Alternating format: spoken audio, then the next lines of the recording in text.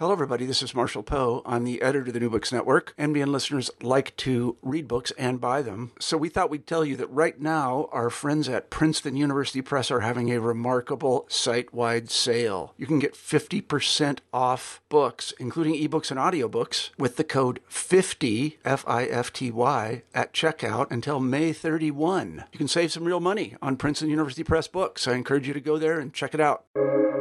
Welcome to the New Books Network.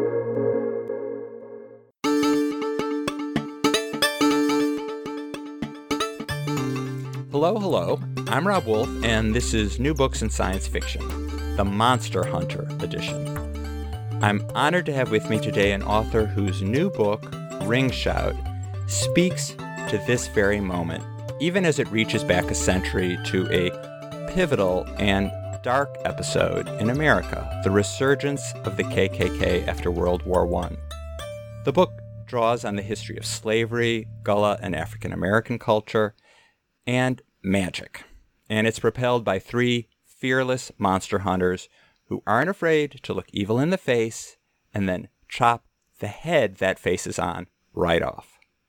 Fenderson Jelly Clark, or P. Jelly Clark, is also the author of the novella The Black God's Drums, which was a finalist for Hugo, World Fantasy, and Nebula Awards, and his story The Secret Lives of the Nine Negro Teeth of George Washington won Locus and Nebula Awards and was a finalist for Theodore Sturgeon Memorial and Hugo Awards.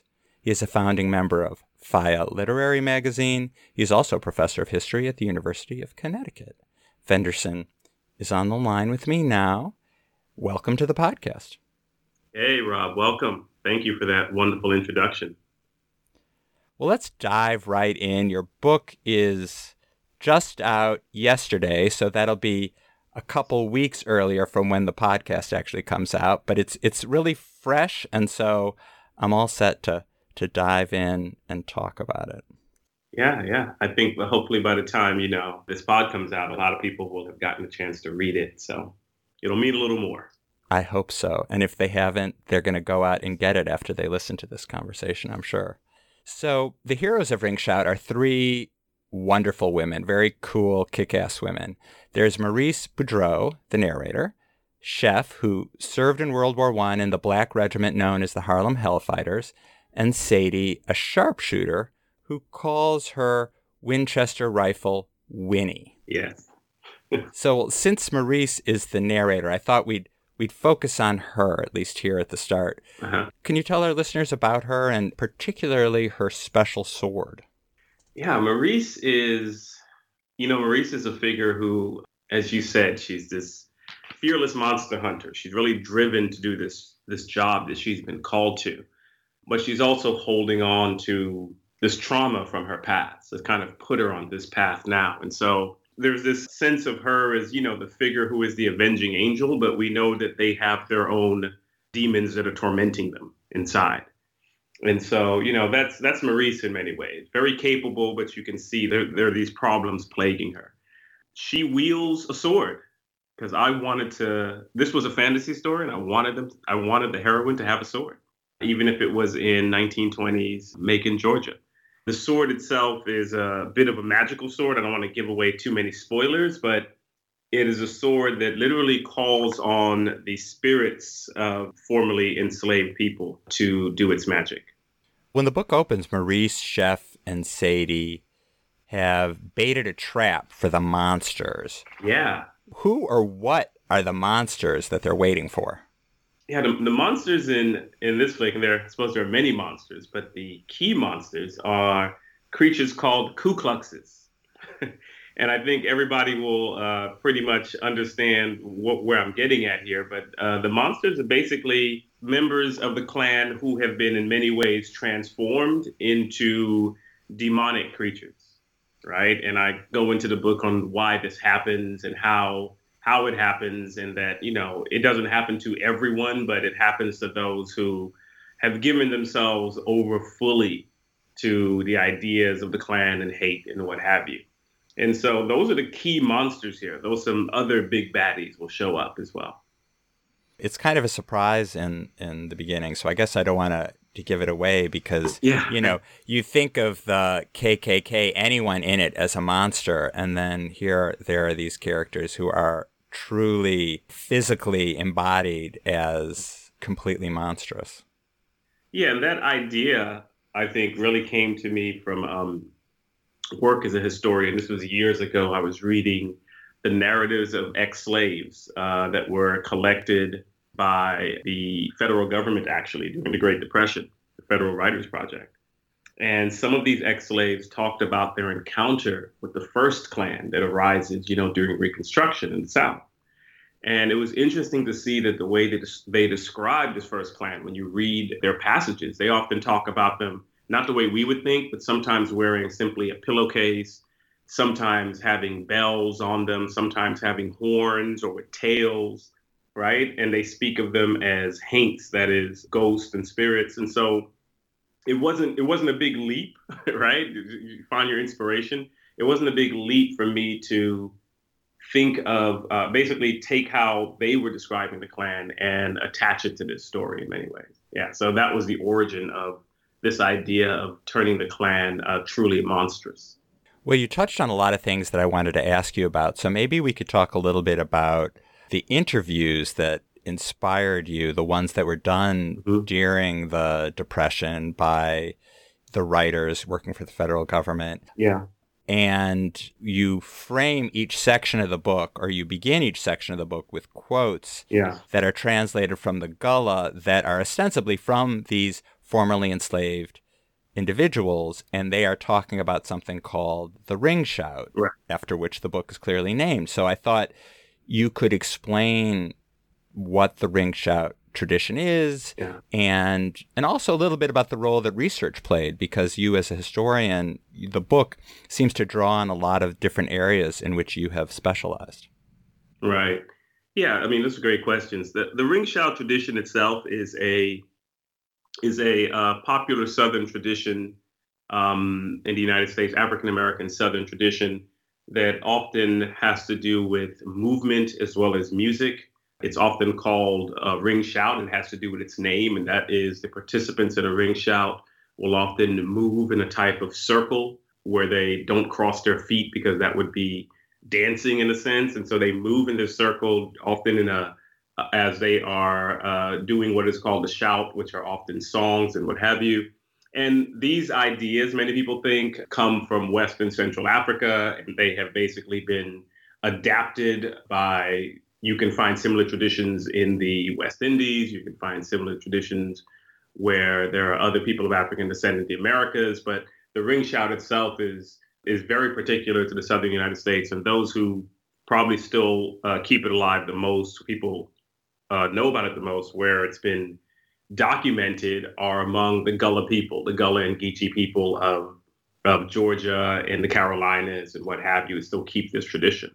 And often the shout itself is often spiritual. And so a lot of the songs, a lot of the movements have to do with spirituality. But then there were other songs that, as I tried to show throughout the novel, I pull on other songs that may have been secular, right? And so the shout, while mostly spiritual, could also be secular and could be talking about life and what have you. The quotes that I use actually in there are things that I made up. But I did fashion them to look like, keen eye there, I did fashion them to look like what an interviewer for one of these writers' projects during the Great Depression, and much later, actually, who were recording these things, I kind of fashioned it and modeled it after them. And I pulled on several of the songs and, basically different interpretations that I've seen those who participate in the shout use to explain some of these songs, as well as some extrapolation on my own to create those little introductions in there. And you have them there translated by someone who is also a minor character in the book as well, which I thought was interesting. So that was the clue to me that it wasn't, that they were fictionalized, even though they were clearly based on this actual real, an amazing artifact, which people can see online. Actually, I've read some of them, and it's mind-blowing and wonderful that those stories are preserved and those experiences, those narratives. Mm-hmm. Yeah, definitely. And the shout itself is, I think, probably the people who probably keep the tradition alive most today, at least in the popular mind. There's a group called McIntosh County Singers from Georgia. And they basically redo the ring shouts, do their own versions of them. And, you know, listening to them and seeing it live in present day was often a big help as I was working my way through this novel, right? It was always a good soundtrack. Amazing. Okay, I have to listen to that. So it's interesting to me that you are a historian and you're also a fiction writer. And so I wonder what it's like to be both a historian. So in other words, I suppose an expert on facts, and then also a fiction writer, which I suppose you could think of as an expert on the non-fact. On the non-facts, alternate facts. Right? Yes. Oh God. I would not call it that because that's a very tainted phrase. No, but it was interesting you say that. I mean, you know, it's what's interesting is that my speculative fiction writing career and my academic career took off like very much at the same time, right? I had been writing short stories and getting some publications, but really it was my first really big publication in tour was a story called The Dead Gin in Cairo. And this story came out the very day I was walking to get my PhD. And so, wow. Yeah, I know. So call it coincidence or kismet in some way, right? So it's been interesting because what's happened now is that as I became a junior scholar and assistant professor of history, I also had this burgeoning speculative fiction writing career. And it's been something to juggle the two. Often, I'll tell you, I mean, to be honest, I often tell people I often sought to keep them separate. I write under a pen name. I'm a professor in one hand, and I am the writer on the other. But, you know, that attempt, I think, has proved a bit futile because it seems that the two worlds end up blending in some ways. And I quite often end up bringing some of my skills as a researcher or some of the histories that I go over. They end up influencing my writing, sometimes whether I'm aware or not, and sometimes blatantly. And so, you know, it is an interesting dynamic, as you said, a person who is supposed to be concerned with facts and the other person who is thinking more creatively and speculatively. And yet at the same time, there are ways that it's not so different. I study the history of, for instance, of enslaved people, slavery and emancipation. And if you go into the archival records, finding the voices of enslaved people is hard. Finding out what they thought is very difficult. There weren't a lot of people going around asking them what they thought during that time. And so what you have to do, for instance, if you're trying to understand an enslaved person, you might read a lot of court records, or you might try to read what their owners thought. And then you have to speculate and piece together that enslaved person's life. And so while I say that they are distinct in many ways, there are certain ways in the type of history that I study where there are some commonalities.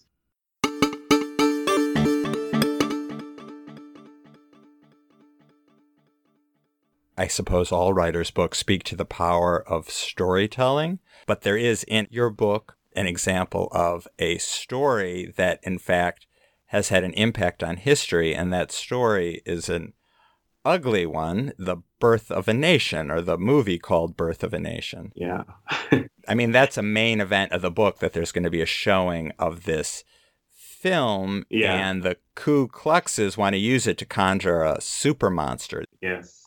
And in your description of the movie and the role it plays in the book, you talk, or I should say Maurice, who's the narrator, talks about the fact that the film inspired the second, is it called the rebirth? I don't want to say that, use that word. Yeah, the second Klan. The second Klan, right. In iterations, like 2.0 and so forth. Yeah, the Klan that arises during that period is called the second Klan, as opposed to the first, which is the one, founded during Reconstruction. In my very limited understanding of Birth of a Nation, which people describe as a classic film and a racist film, I thought it was describing the Ku Klux Klan. But then I read that, in fact, some of the imagery from it was what the second Klan adopted. Yeah. Mm-hmm. And so really, it is a case of life imitating art. And then you use it in the story to have it inspire something powerful and evil, a super monster. So I just thought the whole thing was a fascinating choice on your part to use Birth of a Nation. And you've taught a course on slavery and cinema I saw in your biography. Yes, yeah. That's a long way of my just simply asking you to talk about Birth of a Nation Sure. as both a historical artifact and the role that it plays in your book. Right. No, I mean, I think you've landed on it wonderfully. So, yeah, I teach a course on slavery and cinema, and I actually start the course right around Birth of a Nation, the birth of modern cinema, which is also this movie that is very much a lost cause film that tries to assert that slavery was benevolent, that describes freed Black people in brutish ways. And the movie's heroes are the Ku Klux Klan. And so this movie came out in 1915. It was based on 2 earlier books. And when it comes out, people have to realize there was nothing like this in film, right? It was still a silent film, but there had been no silent film like this. Nothing this long, nothing with such a score, nothing with the type of visual angles and photography that's used, which is why it's still considered, in many ways, the progenitor of modern filmmaking. And when it hits the screens, it is a phenomenon. People go to see this film and come out energized. They are fainting at times in their seats as they're watching these images. There's an incident in Florida where a white man watching these 2-dimensional images he's watching a white man whose face is painted black to pretend he's Black chase a young white woman as a predator. And this man in the movie theater pulls out a gun and starts shooting at the screen, according to a newspaper article at the time, right? Yeah, yeah, it's like the early iteration of Pizzagate. Early, that's a good one, yeah. But I always tell my students, I said, imagine no one had seen anything like this before, right? Like how we would think of virtual reality or holodeck or something like that. And this 2-dimensional image worked on people's imagination so much they saw it as real. It also helped amplify much of the anti-Black prejudice, which was simply common at the time. And as you point out, the Birth of a Nation's perhaps most infamous accomplishment is that when it is seen in Georgia, a white Georgian there, Alex Simmons, decides to gather up together some other men using the Birth of a Nation, using ideas from Birth of a Nation, using the film itself as a recruiting tool, and they meet on Stone Mountain and they form the Second Klan. And the Second Ku Klux Klan is much larger than the first. The first Klan was pretty much isolated Confederacy, and by 1915 it had been all but vanquished, right? The federal government had tried to put an end to it under Grant's administration, but really the first Klan kind of disappeared because they'd won. They got what they wanted. Jim Crow entered the South. It became a fully segregated society. Black people were pushed from government. They got what they wanted. But Simmons, after this film, decides to resurrect the Second Klan. And this Klan has new enemies. It hates Catholics. It hates immigrants. It hates Jews. And as well, of course, it hates Black people, as it always had. But its scope and magnitude just expands, right? So that in a few years, by the 1920s, the Second Klan is not just confined to the South, but it's all through the Midwest. It's in New England. It's in Maine. It's in Seattle. It has men and women and children as members. I think the numbers may be anywhere from 2 to 4 million, right? It's running people for office. It is influencing politics. So the Second Klan is just massive, right? It becomes a hand behind Prohibition in some ways. And so this is this era I was trying to get at and why I thought it was important to bring them into the story. In the story, you go back to Stone Mountain and they're going to show Birth of a Nation again. Yes. And this time it's to conjure this monster.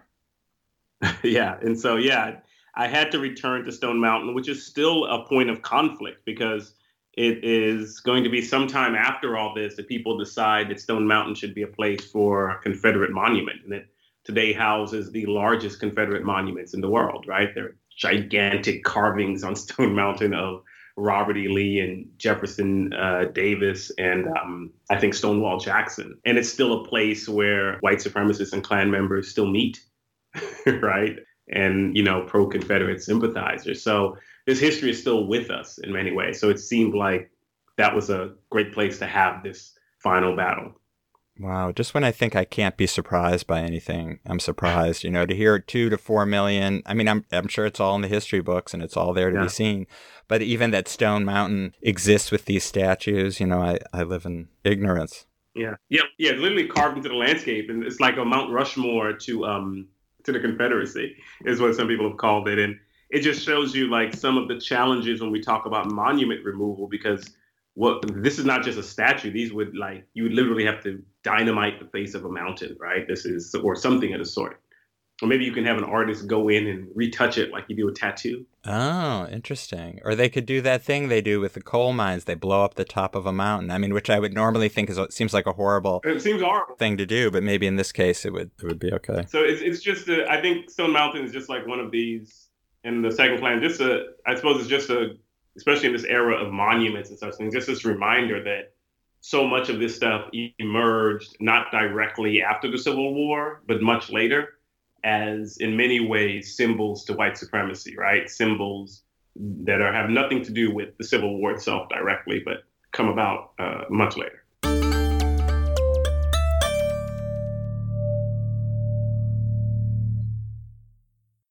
I'm wondering, in addition to entertaining your readers, what do you hope readers of today will find in Ring Shout? Oh, I'll say this, though I wrote the story now, right? The idea for the story had bubbled up since, I don't know, like 2014, 2015. And, the publishing world is slow. So right. This story was written, I finally, pitched it to my editor in 2019, almost as a side story. It was just like, I have another novel coming out. Would you guys mind a small novella? I have a small little story I want to tell. And I wrote it in 2019. So it was really before the massive tumultuous events of this summer, right? So it predates that and when I wrote it. And so it's just been, like I said, it's either kismet or coincidence that it comes out right at this moment, right? While all of this is going on. So when I started writing this, when I started coming up with the ideas, we weren't in this moment. However, I can't say that there weren't things acting upon me. I think when I first started writing it, we were undergoing the tumult of Ferguson, for instance, right? This was a few years after Trayvon Martin's murder. And so, as a writer, you can't ever divorce yourself from the larger atmosphere. And so while I was writing this story that had dealt with the past and these issues of the past, I'd be remiss to say that those modern issues weren't also working on me. And so with all that said, as far as what I want people to take away from it, I suppose I am much more interested in seeing what people find within it to meet this moment, because I have had a lot of people say like, wow, this book is so timely. I want to know why they think it's timely, right? I want to know what they see within it that speaks to this era of activism and fighting against racism and what have you. And so, I don't that doesn't fully answer your question, but it's kind of telling you that's what I want to see in many ways, rather than me telling people this is what I think you should get out of my story. Yeah, most writers don't want to say what they want people to get out of their stories, so that makes perfect sense. Yes, exactly. I mean, the story gives so much to this moment, but sadly, I was thinking it could have been written at any point between 1922 when it's set and now, or even before, obviously, with tweaking the technology and because the persistence of the hatred and the caste system and white supremacy it's still here, as we all know. It endures. It endures. Yeah, like, exactly. Spirit of Sauron, it endures. And the other part of this, if there's something that's really interesting, as I'm also talking about in here, when we talk about Maurice and trauma, I'm talking about not only the external pressures that are placed upon someone like Maurice, but what that does to one internally, right? How one internalizes that type of hatred that they deal with on every day, and that type of trauma, and how it might change them. And how do you hold on to your justified rage and anger without having it destroy you in turn? Yeah. That's another part that I'm talking about in there. There's so much in there. I mean, there's the figures that her sword draws upon. It's empowered by these memories and these voices, but they're not all, if I understood correctly, I mean, they're also going all the way back to Africa, perhaps people who were involved in the slave trade, in selling their brothers and sisters too. So not just those who were enslaved, but those who participated on the other side of the... Yeah, that's very much tied up with that sword. Yeah. Yes, I tried to complicate the narrative.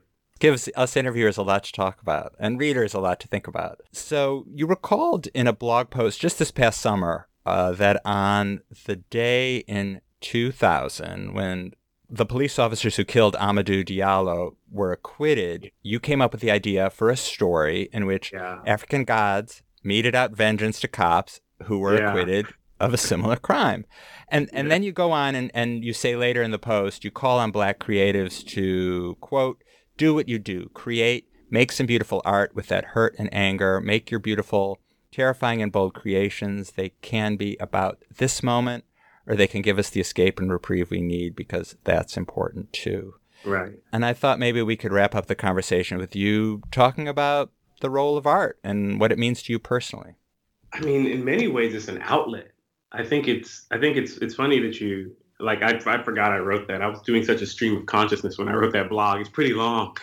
I remember it's good. Getting a lot of stuff out. And I was thinking about when Diallo, the verdict came down, and I remember that anger I felt, and I had nowhere else to place it. And I remember dating myself here. But Chuck D of Public Enemy, right? He had a song and he had a line in there that said, when I get mad, I put it down on a pad, right? Saying that when he would get angry, he would go to write lyrics, right? And some of these lyrics might never make the light of day. They might never become songs, but he needed to write something down. And I think that's not always my impetus for writing, right? Sometimes I write just because I want to write and I want to dream and write something joyful or mediocre or what have you. But when these larger events happen in our world, I think that for many artists, we have this drive to create, right? Some way to speak about it, some way to get our opinions and thoughts out. And some people may draw, some people may do poetry, some people will do film. And for me, I use the speculative fiction, right? I try to talk about these real world events at times through the lens of the fantastic. And, and I don't know why that is how I try to do it. I don't know why people alert to that. Perhaps we've always been, as human beings, we gather around a fire to hear the storyteller tell us the story larger than life, because then it'll impart more meaning. I don't know. I wish I could tell you something deep like that. I don't know. But I think that it serves that function for me. And I think that for many people who are during the summer, for instance, a lot of people were simply saying that they couldn't write. It was just too much, right? That was going on. They couldn't find their creativity. And that's perfectly understandable, right? Nobody's telling you go out there and create and do all these things. However, when you get a moment, right? Or even in that moment, even if you can't write, take out a pad, jot down some ideas if you have, or just think and sit with this stuff for a while and see if creativity is not a great way to vent, to get across a point, or to simply add your voice, right? Don't short thrift your creativity in this time. Well, those are wonderful words and wonderful thought to conclude on. So thank you so much for coming on the pod. Thank you for the interview. Yeah, this is great. Well, I've been talking to P. Djeli Clark, the author of Ring Shout, which came out from Tor.com earlier this October. Thanks for listening to this episode of New Books in Science Fiction. Consider leaving a review to show your support. Michael Aaron of QuiverNYC.com composed our theme music. I'm Rob Wolf, author of The Alternate Universe. I edit the show, and the founder and editor of the New Books Network, Marshall Poe, gets the show on the air with help from co-editor Leanne Wilson. And one final word. If you haven't voted yet, what are you waiting for? Mail in your ballot. Vote early if your state allows it, or at the very least, go to the polls on Election Day. All elections are important, but this election is very important. See you on the other side.